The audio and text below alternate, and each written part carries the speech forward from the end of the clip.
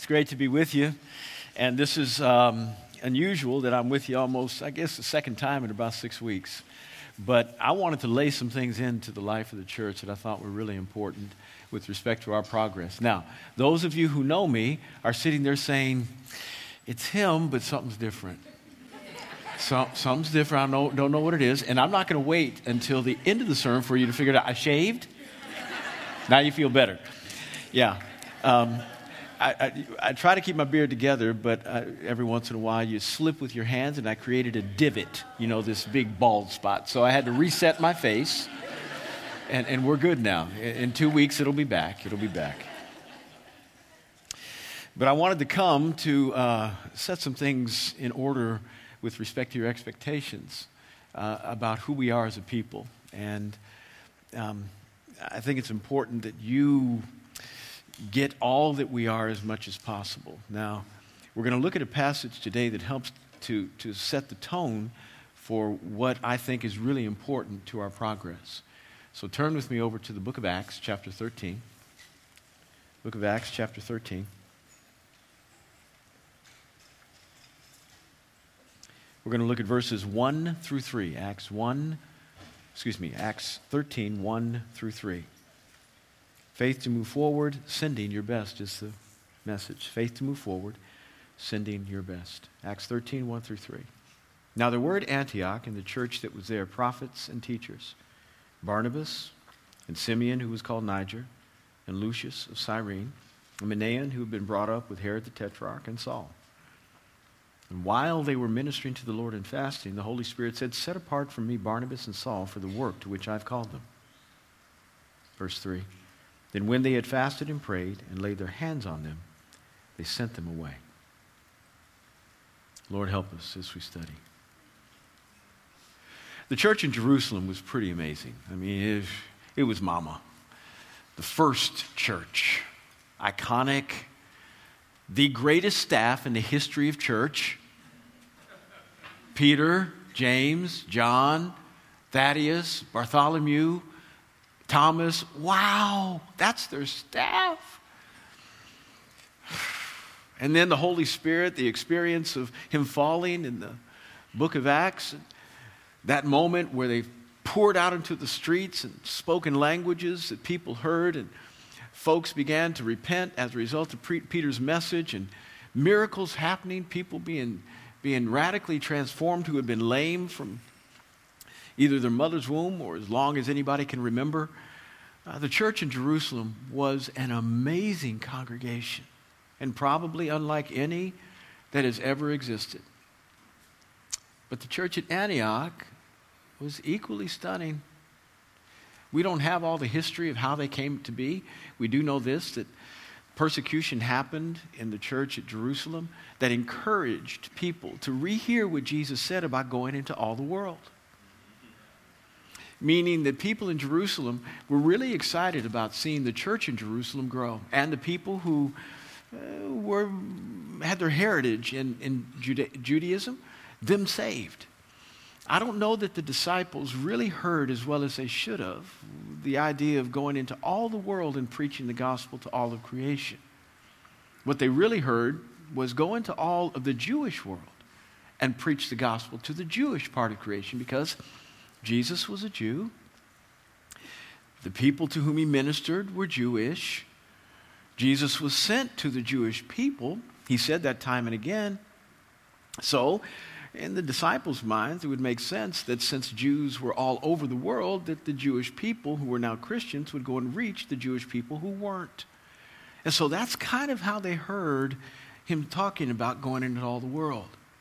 They didn't really think that the gospel was for us, we Gentiles. Gentiles are people who don't have a Jewish heritage. They didn't know that we could actually be a part. Now, I know that sounds strange, because today Christianity is primarily defined by our Gentile experience. And that now we're trying to intentionally go back and say, hey, dear Jewish people, he's yours first. We adopted him, or he adopted us. We weren't naturally in this thing. He's yours. That's how effective the church at Antioch was. Not the church at Jerusalem.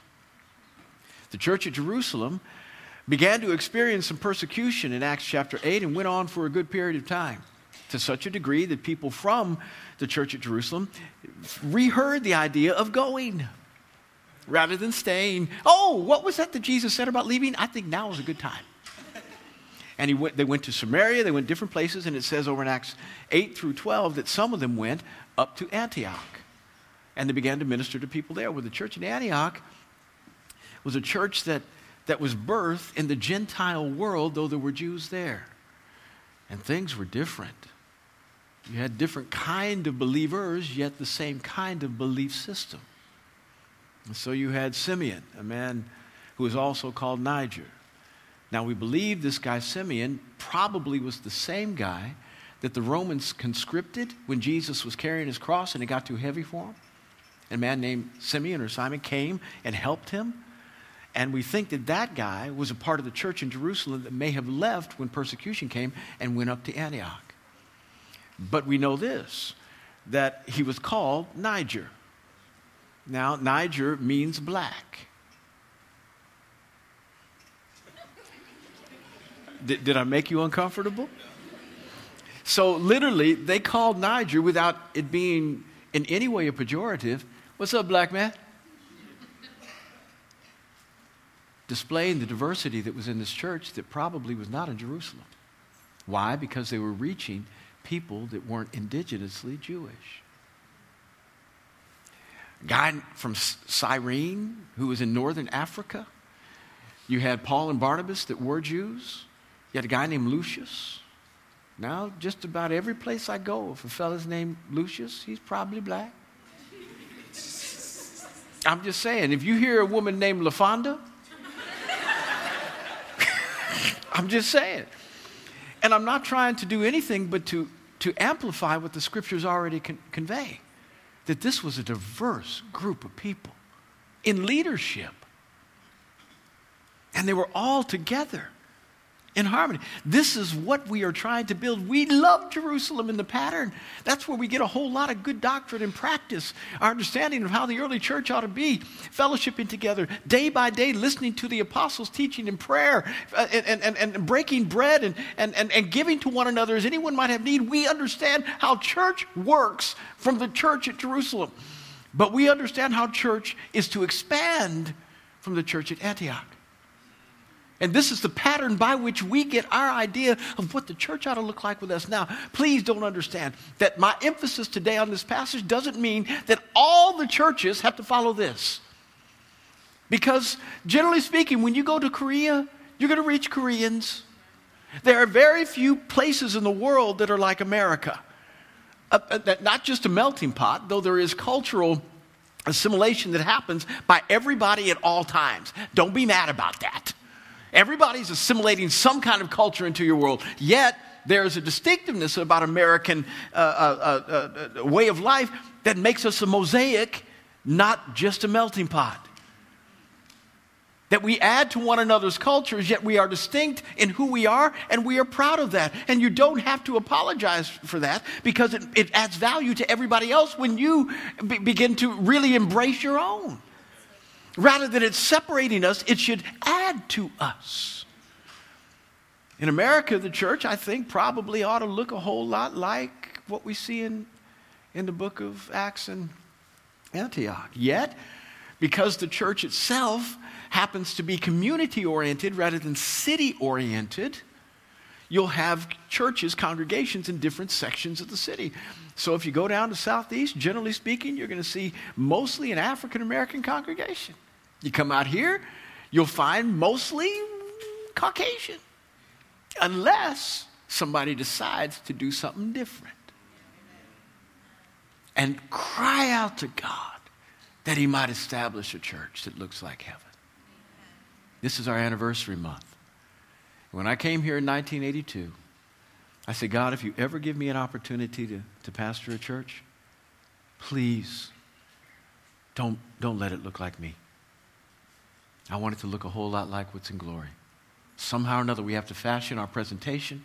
We have to fashion our outreach to where people, when they come into the place, they see a black man ministering, but they hear diversity.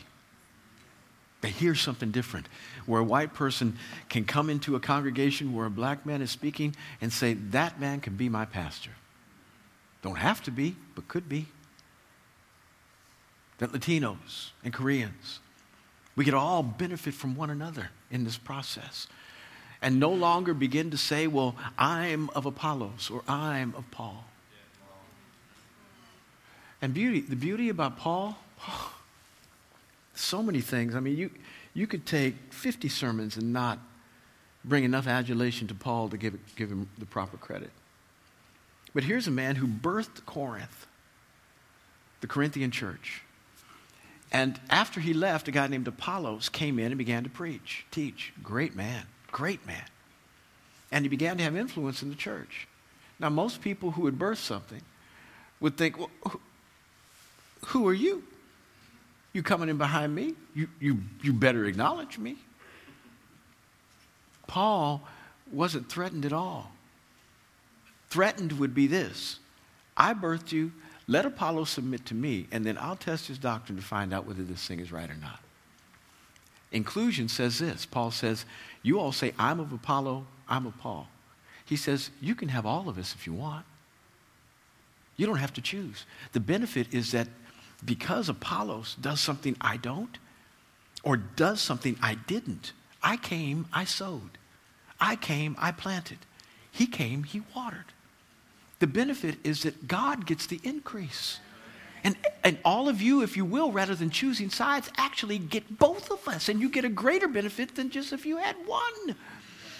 The adding of our cultures together produces something we can never do on our own. Antioch was special, diverse, and it was diverse not only in its ethnicity, but it was diverse in its gifting. Paul was an apostle. Barnabas was a prophet.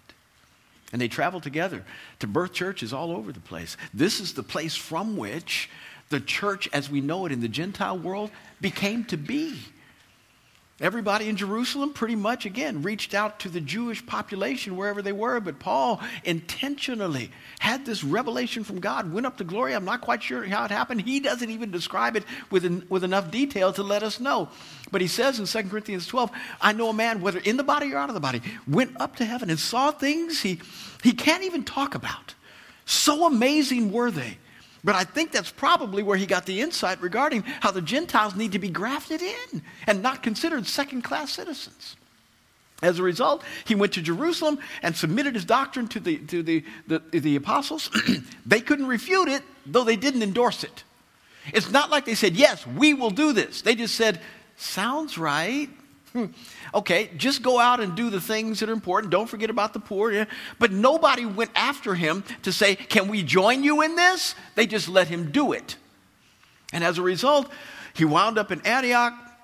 Through Barnabas taking him there, Barnabas realized what was happening in Antioch. Barnabas was one of those guys that went from Jerusalem to Antioch during the persecution. And he saw what was happening in Antioch and he said, I know a guy, this guy Paul, by that time he needs to be here because he could help us. And he goes and finds Saul, and Saul says, finally home, someplace that is living what I know to be true. And from that, anybody ever make sourdough bread? Okay, all you women who know what sourdough is. What you do is you take something from somebody else who has a little bit of something, the recipe, and then you put it in the dough that you're creating, and you let it begin to leaven the entire lump. And then you save a little bit for your next batch. Same thing that happened here in Antioch. They took a little bit of the recipe they had there in Antioch and took it to Corinth, took it to Ephesus, took it to Philippi, took it to Galatia. And Antioch was birthed all over the place until it came to Sterling. Come on!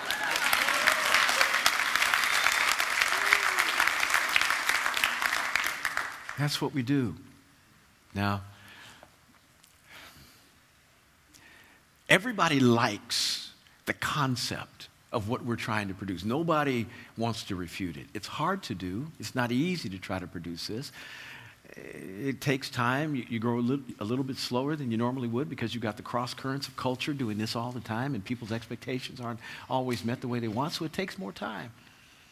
But the fruit is really sound. It has depth. And for that, I'm grateful. Everybody enjoys it. But very few ever want to produce it. So I was telling my congregation the other day, your brothers and sisters over in Chantilly, I said, please understand, all this is good that I'm saying, and all of you are amening. Yes, this is great. This is what we want. It's Bible. We're producing what the scriptures say. Good job. I'm glad I'm a part of this.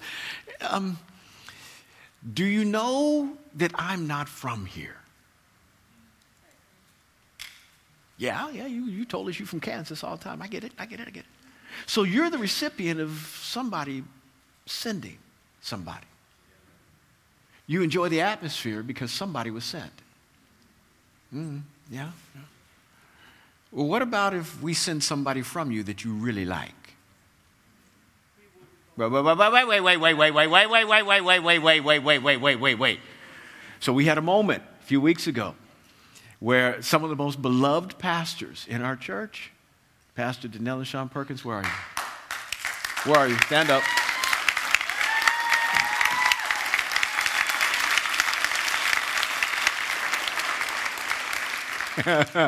Yeah, I preached this message.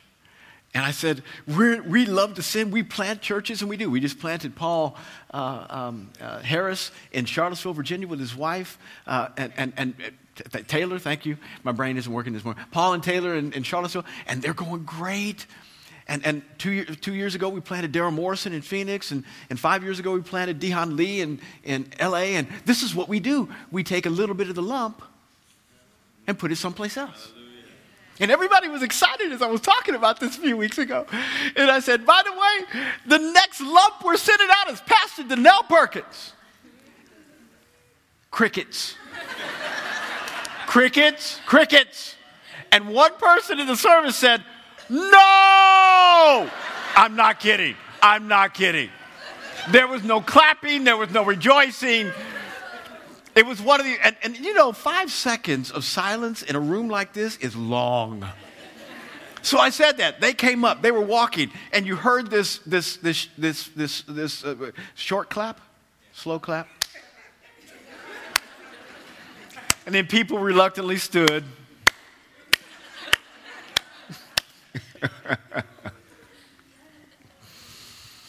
Oh, it's a great idea when you're the recipient of a sending. It's a really bad idea when you have to give the person away.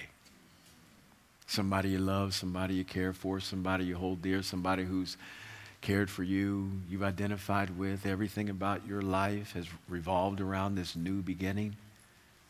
Hard. But it wasn't just that a church was diverse. It was they were devoted. And it says that they were seeking the Lord. And as a result of seeking God in these areas, you're going to hear things that many people don't. We hear about planting differently than other congregations. It doesn't make us any better. We have our own flaws, but this is what we do. We plant. We send. Why? Because there's a people who need a little bit of Antioch someplace that don't have it. And everything about Christianity is counterintuitive. Coming to church, generally, for the American public, is about receiving.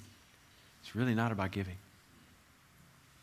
Everything about Christianity is give your life away, give the thing that is most important to you away. When you do it, watch how I will provide for you in the end. Whenever we empty ourselves, we're creating room for Him to refill. But as long as we hold on, we're crowding out the replenishment aspect of God's provision for us. And so they were seeking God, and as a result of their seeking, they heard some things, set apart some people for me. And Paul and Barnabas were that team. I don't know that Paul and Barnabas ever thought that they would ever be sent, because, listen to me, that had never been done before.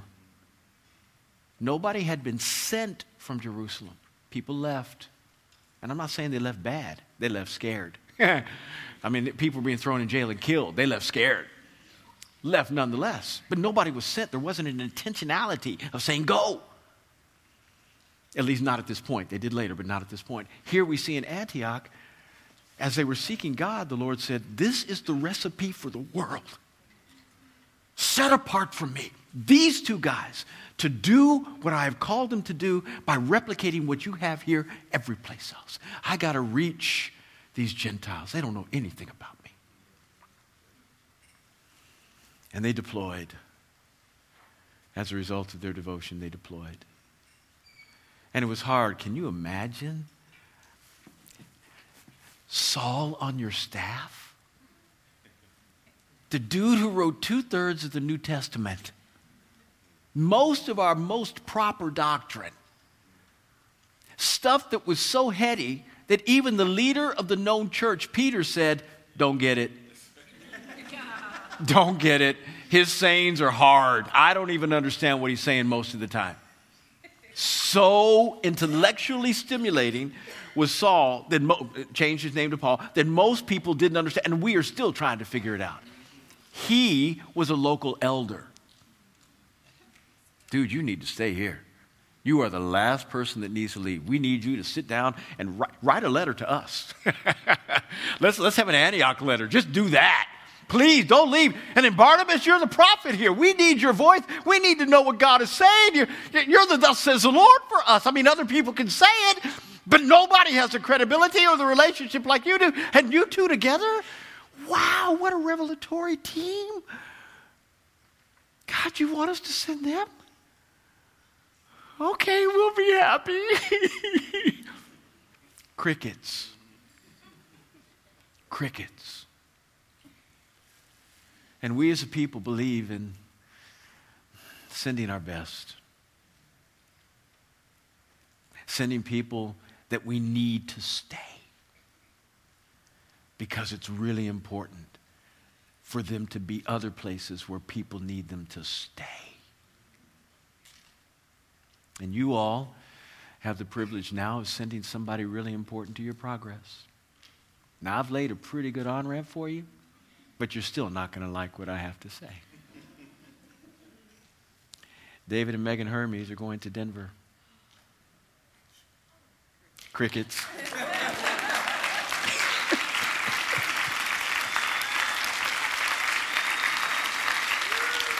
Come on up.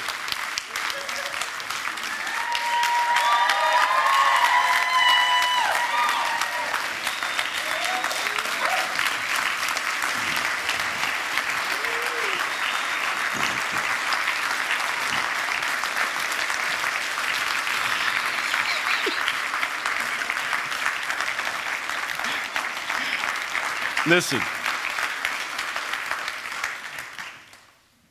college student, janitor. I'm going through the progression now.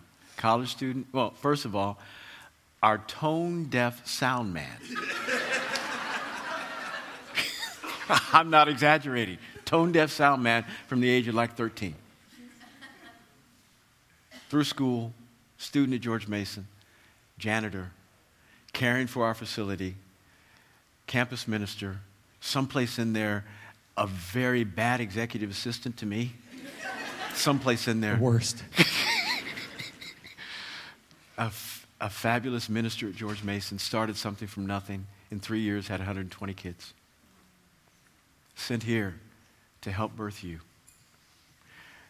Loyal, honorable, trustworthy, anointed, charactered. Came to me in July and said, Pastor, we love you. We love this house, but I think God's calling us out. I think he's calling us to Denver. I said, I don't think so. I said, you kidding me? Really? I mean, really? Because I'm in the process, we're going through a transition in our whole church whereby I am transferring so much responsibility to the next generation in about 2 years. It's been a 7-year succession plan, and we're in year 5. And they were like really instrumental to my idea about what the architecture looked like. Like right in the middle of it. They were really important. And I said, well, hallelujah. Hallelujah. This is good. This is good, God. This is good. And it's really hard for them because they love you. And it's hard for you because you love them. Now, they are not going tomorrow. We don't know when they're going, but it's not going to be for anywhere between 6 and 9 months. They're staying here at least through next summer. We're not quite sure how long it's going to be, but a lot of it depends on how we can backfill whatever they're doing. And the people that we backfill with here, what it means for us in Chantilly, because we're taking people from there to help here. And so all those things, and you getting to know people, are instrumental to the win. But everybody, repeat after me, they are not leaving tomorrow. Very good, okay. I know it doesn't doesn't help with the pain, but at least you know they're going to preach to you next week. But we are privileged to be able to send them because you always want to send your best. You don't want to send folks that you wish weren't with you. That's a good riddance. That's not a goodbye. That's a good riddance. This is a really good bye.